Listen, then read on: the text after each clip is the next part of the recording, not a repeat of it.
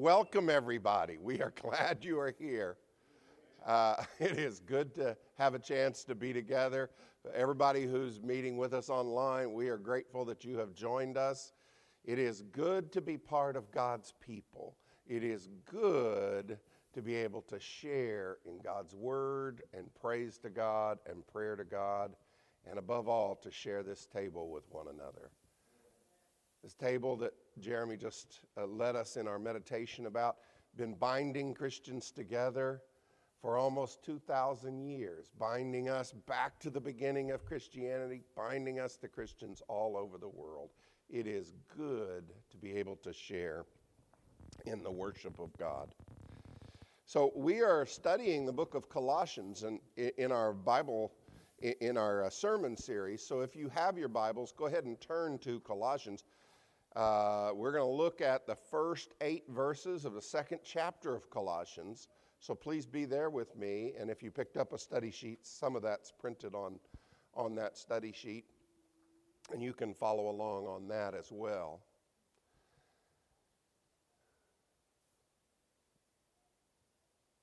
What is your core foundation? When you read something in the news, when you see what's going on in the world, what do you evaluate those things by? You know, I'm not talking about what you wish you evaluated it by. I'm not talking about what you hope you evaluate. I mean, in fact, when things happen out there, where do you go? Where is your heart? All of us are raised in various ways. All of us are raised believing different things. But Paul says what's happened to the world in Jesus Christ is so overwhelmingly powerful that whatever your foundation has been, it now, because of what Jesus Christ has done in the world and in you, your foundation day by day shifts until you are resting your life, your beliefs, your opinions, your hopes, your dreams, all on the foundation of Jesus Christ. That's what he argues. In this little section that we're going to look at, that's really what he's arguing. I'm going to take us back to that great hymn about Christ that Jeremy preached on 3 weeks ago, back in chapter 1, just so you know where Paul's coming from, how big a deal he thinks Christ is, and what he proclaims about Christ. Back in Colossians chapter 1, if you've got your Bibles, look at verse 15, and this is maybe not something Paul himself wrote, but something that he could take from what the Christians were singing or chanting to each other in their worship services about Jesus. And he says, "The Son is the image of the invisible God, the firstborn over all creation. For in him all things were created, things in heaven and on earth, visible and invisible, whether thrones or powers or rulers or authorities, all things have been created through him and for him. He is before all things, and in him all things hold together. And he is the head of the body, the church. He is the beginning and the firstborn from among the dead, so that in everything he might have the supremacy. For God was pleased to have all his fullness, plentifulness, dwell in him, and through him to reconcile to himself all things, whether things on earth or things in heaven, by making peace through his blood shed on the cross." So now we already had that. That was what Paul said at the beginning of the book. He said, Colossian Christians, Paul doesn't know the Colossians, only indirectly. They are his grandchildren in the faith, people that he converted, particularly sent a missionary to help convert the Colossian churches. But he says, you need to know the truth about what an amazing thing has happened to you because God has connected you to the kingdom of Jesus Christ. Let me tell you who Jesus Christ is. Look at the world around you. Look at the sky. Look at the stars. Look at the rocks. Look at the trees. Look at the people. Who made all that? God made all that through Jesus Christ. And God has made Jesus Christ the ruler of all of that. By rights of creation and by right of self-sacrifice, Jesus Christ is now the double owner of everything you run into in your life. If there are people who are harassing you or making your life difficult, if there are people that you don't like very much, Jesus Christ is Lord over that. Whatever those people are, that power is. If there are people who are intimidating you, if there are people who are trying to make you behave in a certain way, you can be assured, Colossians, you can be assured, Wilshire Christians, that Jesus Christ is Lord over that. Name me a power, Paul says. Name me an authority. Name me anything that claims your soul and says, this is what you should believe in. This is how you should live your life. Jesus Christ is Lord over that. That's where he starts. That's where Paul starts laying his theological foundations. Not only that, but not only is all that true of Jesus, that's like true of Jesus before he comes into the world. That's all true of Jesus, and that one who owns the whole world comes into the world in order to do an even greater thing. To reconcile all things to God. That's what Paul says. To reconcile all things to God. This world has declared war against God the Creator. There are cultures and governments and social forces of all kinds, many of which are in open or covert rebellion against what God wants and what God is trying to do. And to be honest, Christians, in our own hearts, we find that happening. I find parts of myself that to this day, as long as I've been a Christian, to this day still rebel against the legitimate rulership of God and Jesus Christ in my heart. I need the reconciliation that Jesus Christ offers. The world needs that reconciliation. And Paul says, not only is Jesus the owner of all this, but he is the one that God sent to fix all of the rebellion against God that exists in our world. To fix it wherever it exists in governments and in societies and in social movements, and to fix it in here, where I find my own self standing as a rebel against God. Jesus came to reconcile that to God as well. Do you get a picture of how big a deal Jesus is? Do you understand why Paul is saying, I'm praying fervently for you, Colossians, that you will be rooted in the knowledge and understanding of Jesus Christ? Because Jesus is this foundation, the sound foundation for all that you will do in your life. And the more faith grows in you, the more your life will go the way God needs it to go. The world belongs rightfully to Jesus Christ, Paul says, and every power in the world is answerable to him. Paul says, live like that. He says that to those Colossian Christians there in that town of Colossae. They would have been a small, marginalized group. They would have felt enormous pressures from the surrounding pagan culture.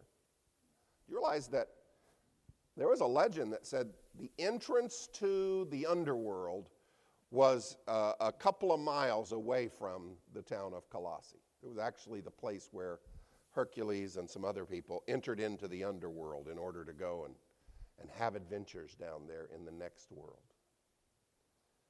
There were enormous cultural pressures saying to Christians, you're wrong, you're wrong, you're wrong. Give up this crazy belief system you have. It would have been so easy to yield to that. And Paul says, don't you understand what has happened to you? The mercy of God to bring you out of the kingdom of darkness and to put you into the kingdom of Jesus Christ, who is all these things that we read about in verses 15 through 20. God has mercifully rescued you and brought you into this kingdom because you have put your trust in Jesus Christ. It's an amazing thing. And it has practical consequences that Paul now starts to expound. He says, this truth about Jesus Christ has changed who I am. And it changes now what I do every day. Look at chapter 2, verse 5, 1 through 5. I want you to know how hard I am contending for you and for those at Laodicea and for all who have not met me personally. My goal is that they may be encouraged in heart and united in love so that they may have the full riches of complete understanding in order that they may know the mystery of God, namely Christ, in whom are hidden all the treasures of wisdom and knowledge. I tell you this so that no one can deceive you with fine-sounding arguments. For though I am absent from you in body, I'm present with you in spirit and delight to see how disciplined you are and how firm your faith in Christ is. These people don't know Paul directly. They know of him. And he says, you know what? Every time you guys are together as a church, I'm there in spirit. I know I haven't been able to make a visit yet. I don't know when I'm going to be able to. But I'm there with you in spirit. And I am thrilled when I see you growing in faith and being established in faith. Because that's what matters, Paul says. And he says, this is what I work for day in and day out now. Is for people like you and that church over in Laodicea. We think there was a letter to the Laodiceans, but that's been lost. That hasn't been preserved for us by the Holy Spirit's providence, like the letter to the Colossians has. We wish we knew what was in that letter. Paul says, I work hard for them too. I work hard for you. I work hard for everybody to try and make this faith the foundation of life. True ministers of God labor to build us up in Christ.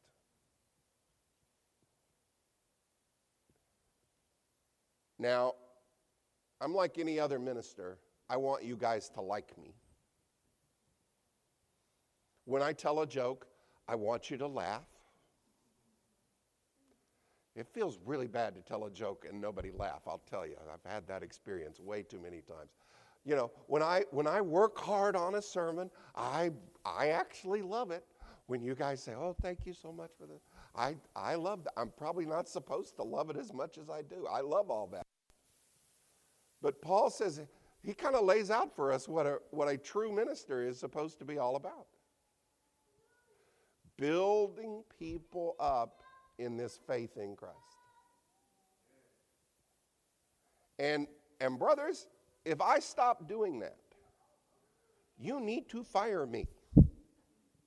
If Jeremy stops doing that, you need to fire him. If you ever find yourself in a church where the minister is preaching something that is actually taking your loyalty away from Christ and trying to transfer it to something else, you need to fire that church. And you need to find a that builds you up in Jesus Christ. I am not joking about this. I am dead serious. This is where the core is. And you must seek out, for your spiritual survival, you must seek out ministry that will build you up in your connection to Jesus Christ. Look, I'm not denying, there are tons of good causes that Christian ministers can get you excited about. And these are all things that need to happen. But in the pursuit of a good cause, if they say, well, we got to tone down our Christian teachings in order to pursue this cause over here. We got to tone down our loyalty to Christ in order to pursue this cause over here. You need to run. You need to run from that. That is not what Christian ministry is here on earth to do. We support causes. We should. Christians are supposed to be ready for every good work. But nothing is to be allowed. I don't care how fine the arguments sound, Paul says.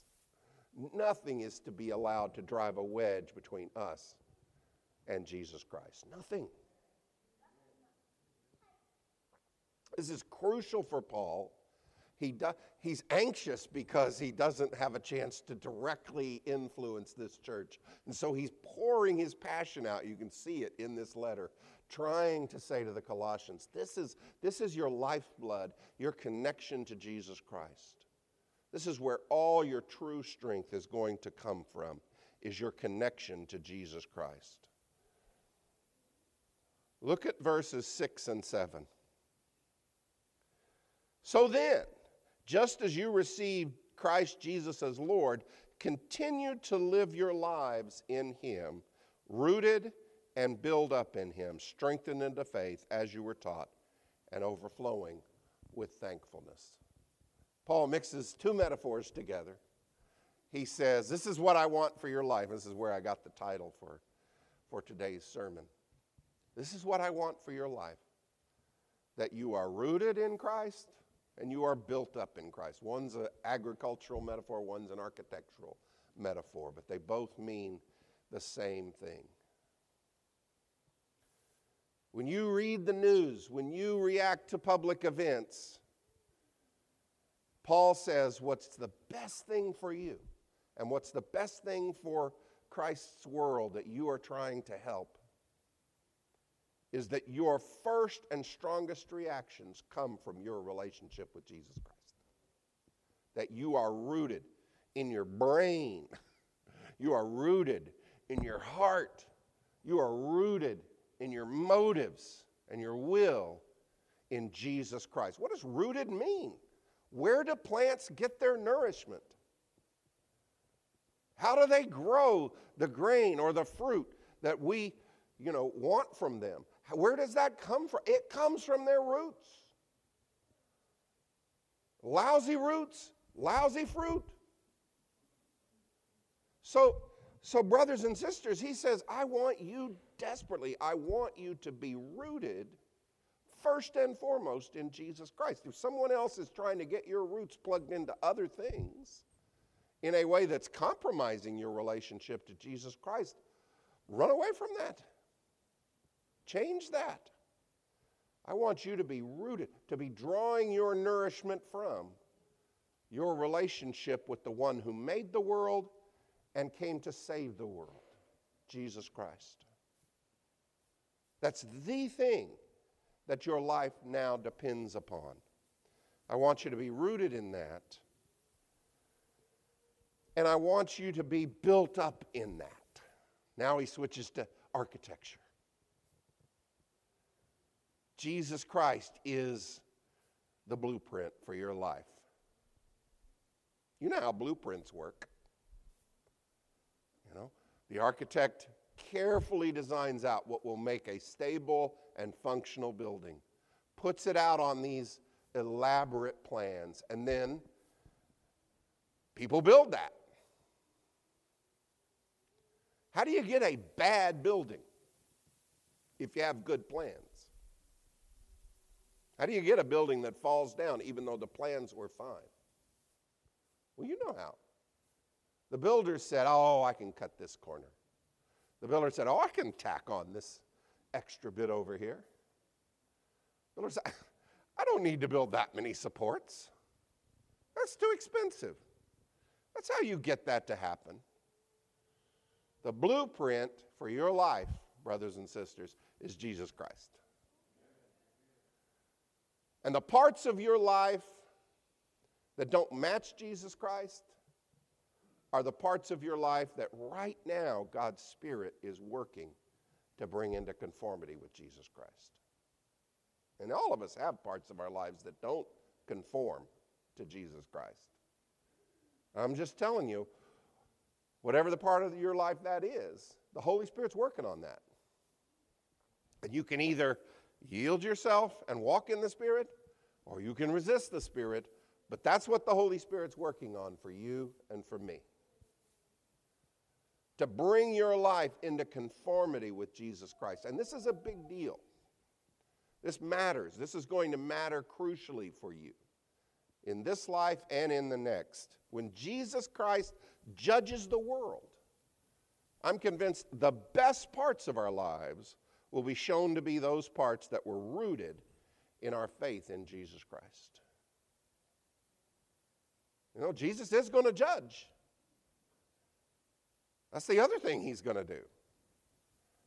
He comes back to everything that he owns, and now he judges by himself,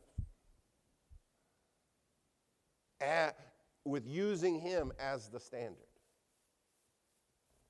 That's how we're going to be judged. That's how this church is going to be judged. That's how our nation is going to be judged. That's how everything in this world is going to be judged. It's going to be evaluated by Jesus Christ. It's a cliche now, what would Jesus do? But that's a cliche because it was rooted in, and still is, in absolute truth. You and I will be judged by the truth of Jesus Christ. By who he is. By what he is, by what he would do. And on the day of judgment, all of us think about our sins being exposed, and that will happen. If you're in Jesus Christ, though, your sins are washed away. They are forgiven. You've been reconciled. And you know what's going to shine like the stars on the day of judgment? What's going to just shine out? You may not even think about it now because the world usually doesn't give you credit for these parts of your life now. But on the day of judgment, you know what's going to shine out and everyone will see? It's going to be every part of your life that truly reflects Jesus Christ. That's what's going to shine out on the day of judgment. Your badges of honor, your crown, your mansion in heaven, your treasures laid up in heaven. It's every part of your life that has become conformed to God's Son, Jesus Christ. Everything you've done, not because of, fleshly motives, but because this is what Jesus would want me to do. Everything like that, that's what's going to shine out on the day of judgment. And you may not think much of that because, again, the world never or almost never gives you reinforcement for being like Jesus. The world has other priorities for you. But on the day of judgment, that's what's going to be revealed. And so Paul says, right now, today, live your life rooted in and built up by Jesus Christ. That's the way we live our lives. It kind of gets to the nub down in verses 8 through 10. See to it that no one takes you captive through hollow and deceptive philosophy, which depends on human traditions and the elemental spiritual forces of this world rather than on Christ. For in Christ all the fullness of the deity lives in bodily form, and in Christ you have been brought to fullness. He is head over every power and authority. Okay, Paul keeps on throwing these deep, deep, deep ideas at us, and he won't stop. Reading Colossians and, Ephesians too, it's kind of like drinking from a fire hose because Paul is just pouring out so much knowledge all at once. He says, don't let anybody trick you with fine-sounding arguments. Don't let anybody lead you astray with hollow and deceptive philosophy. I used to teach an actual philosophy class at Oklahoma Christian University where I teach. And every now and then some smart sophomore would pull out this verse and, usually after the first or second test had been graded. Hollow and deceptive philosophy, Dr. Baird. Well, they're not wrong. They're not wrong. Any philosophy, any theory, any political system, any social idea, any idea that pulls you away from the truths of Jesus Christ is dangerous, and you know it's wrong. Paul is, go study it and then you'll figure out what's wrong about it. He's saying, you already know if it's pulling you away from Christ, there's a mistake. You may not for your whole life be able to figure out all the things that are wrong with it. That may not be what's given to you to know. But you know if it doesn't fit Christ, it's wrong. And Paul says, you better stick with that. And it's good to study. It's good to know. Paul was a very learned man, and he continued to improve his knowledge all through his life. Those things are good to do. But whether you know a lot or you know only this one thing that you need to know is, I'm going to stick with Jesus Christ. I'm not going to let any system, I don't care how well argued it looks, I don't care how brilliant it sounds, I don't care how many people have signed up for it. If it is pulling me away from Jesus Christ, I don't want it. I am not joking, church. This is crucial for us. The danger for the 21st century Christian church, especially those of us who live relatively comfortable lives here, is that we will say, oh, I like Jesus, but I think what's really important is, whatever you fill in the blank, that second part of that sentence with, is what is pulling you away from Jesus Christ. Once you have said, yeah, okay, I'm a Christian, fine, I got that in place. I go to church and I do some Christian stuff, so clearly I'm good. But what's really important is Jesus Christ. Everything else in your life needs to find its place under the headship of Jesus Christ, because he is the head of every authority and every power. That's what Paul says. So everything in your life, the Holy Spirit is working in your life right now to make sure that everything in your life conforms to that truth, which is Jesus Christ is the head of the universe, and he is the one that will bring all the universe into judgment and to reconcile all things to the Father ultimately. This matters. This matters how we're going to live today. It matters. If somebody says to you, I think that a woman's body needs to be protected so much that we can completely ignore the life that is living in her. I think you can disagree with that. I think you have the right to say, we can figure out a better way to work for fairness to women and equality for women other than destroying fetuses. And we need to do that. If somebody says to you, when they hear something about Black Lives Matter, well, all lives matter. I think you need to say, What matters right now is where the pain is and where the suffering is.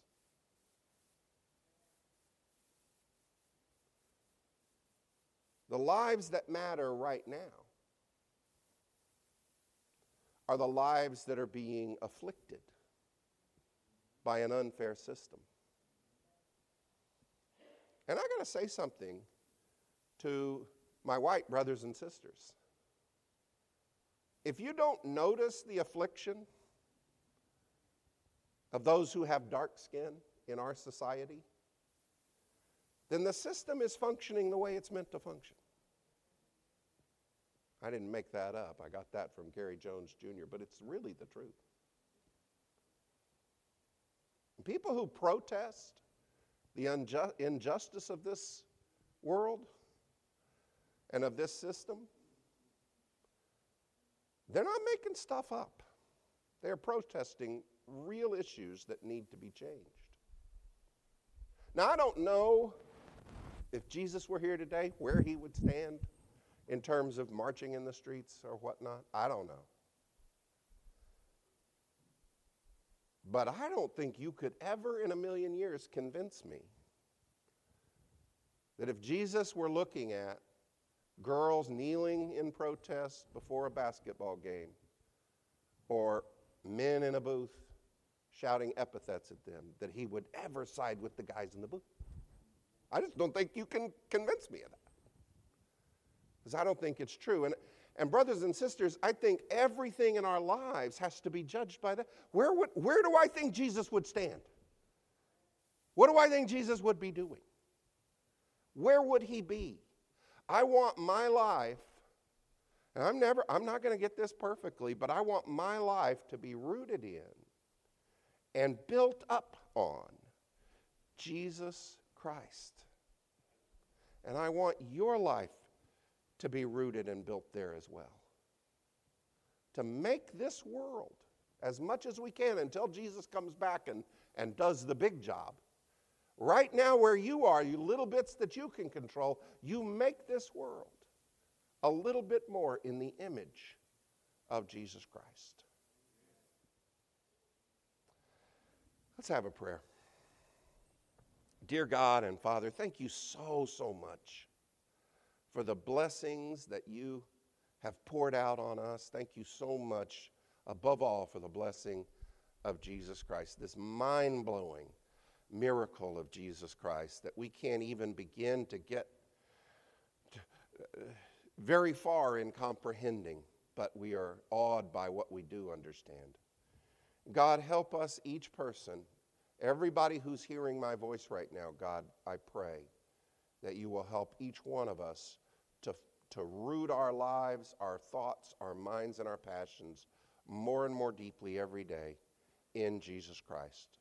That what we say and what we do will grow out of our love for Jesus Christ. And that our lives can be trimmed and formed and grown and shaped, built up in Jesus Christ. God, we pray for these blessings from you. In the name of Jesus Christ, amen.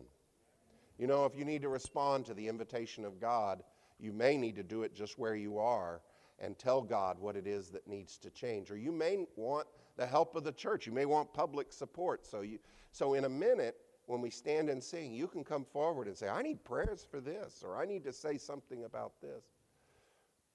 Or it may be that today is the day that you've decided, I want to put on Jesus Christ in baptism. I want to be part of the kingdom of light. I want to be taken out of the kingdom of darkness. I want to be a follower of Jesus Christ. I want my sins washed away in baptism. I want the new life that Jesus Christ offers. If that's what you've decided, then why don't you come forward and tell us your need as we stand and sing.